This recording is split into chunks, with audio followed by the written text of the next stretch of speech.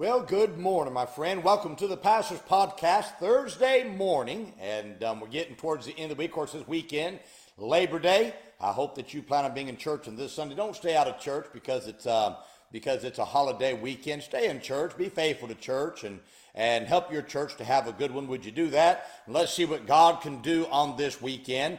And I'm looking forward to a good weekend here as well, seeing what God can do. Looking like it's going to get some rain here today and a couple more days.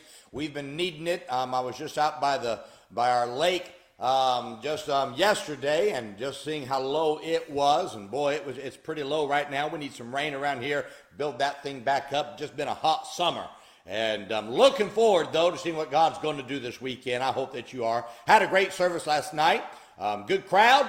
And just a great topic on the prodigal principle. Just a very different topic that a lot of people wouldn't think about. I took the prodigal son and showed some things about it that I don't think a lot of people really use it for. Yet it's right there in the scripture, right in front of us. And so many times we miss it. And if you were in church last night, I promise you, you missed a lesson last night that would have helped you tremendously. And I hope that those there take it to heart and use it. Certainly God wants to do that. Well, I want to talk to you today about being comfortable with success. In Amos chapter 6 and verse 4, the scripture says that lie upon beds of ivory and stretch themselves upon their couches and eat the lambs out of the flocks and the calves out of the midst of the stall. Getting comfortable, it's always easy to do. I mean, this is where one of Israel's first steps that led to their destruction. Israel became comfortable with their success. Now, I just want you to understand, when you become comfortable with success, that's always a bad thing to do. What happened was they didn't realize they needed to continue to do what made them successful if they were going to stay successful. Israel's mistake was they looked at what they had and lost their vision and desire for God to do more.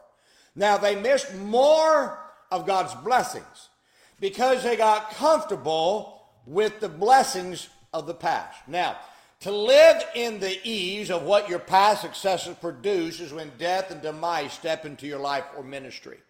I've watched many churches die because they got comfortable with what they considered success.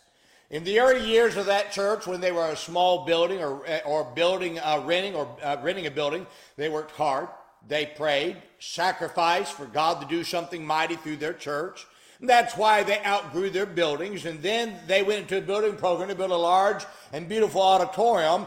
They thought that but something happened. They thought they arrived when they got in that larger auditorium. They maintained instead of continuing to build. And though they still have a large auditorium and maybe even a decent attendance, they've died because they no longer attempt works of faith that they used to do when they were small. Now, becoming comfortable with mediocrity is always the death sentence for any church, ministry, or Christian. Becoming comfortable with mediocrity is to be satisfied with what you have obtained. Now, several things happen when you become comfortable with mediocrity in your past successes. Well, first of all, becoming comfortable with mediocrity always leads to a lack of prayer. When you were small, you had to pray to exist. Now, success has killed many prayer lives when it should cause you to pray more. You need God as much, if not more, after success than you did before the success. Being comfortable with mediocrity causes you to stop attempting great feats of faith. Mediocrity and satisfaction of success have killed the desire for faith, works, or miracles in many. Mediocrity and death have set in when you stop attempting great things for God. Being comfortable with mediocrity causes you to lose your vision and drive.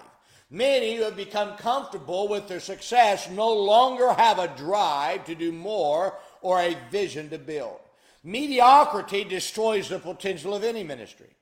Many ministries could have seen God do much more, but they got comfortable with what they achieved, which killed their potential of what they could have been. Now, being comfortable with mediocrity leads to self-dependence instead of a dependence on God. The most dangerous thing about mediocrity is you make yourself a God without knowing that you've made yourself a God.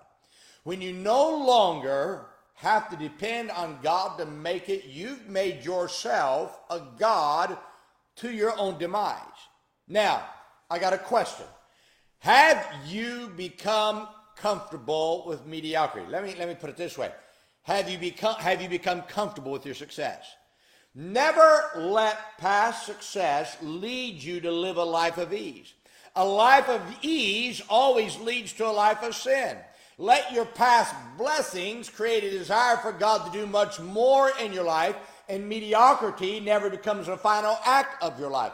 I was talking to one of my business people in the church just in the last couple of services, and they were telling me about how they're stretching their business on to another city and how God's beginning to bless that. And it excites me because they never lost their vision, get this now, to grow.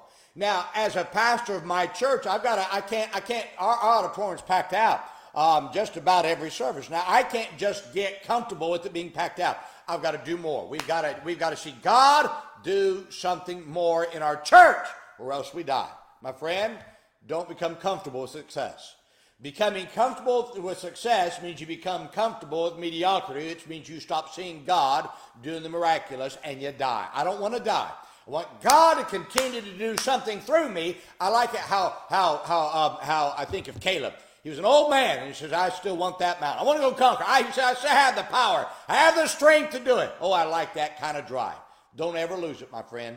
Always have the drive to do more. And you never die in this life when it comes to faith. God can use you to the last day of your life if you never become comfortable with success. Well, I hope this is a great help to you. Now, my friend, remember today, be good to everyone. Everyone's having a tough time. Have a great day, my friend.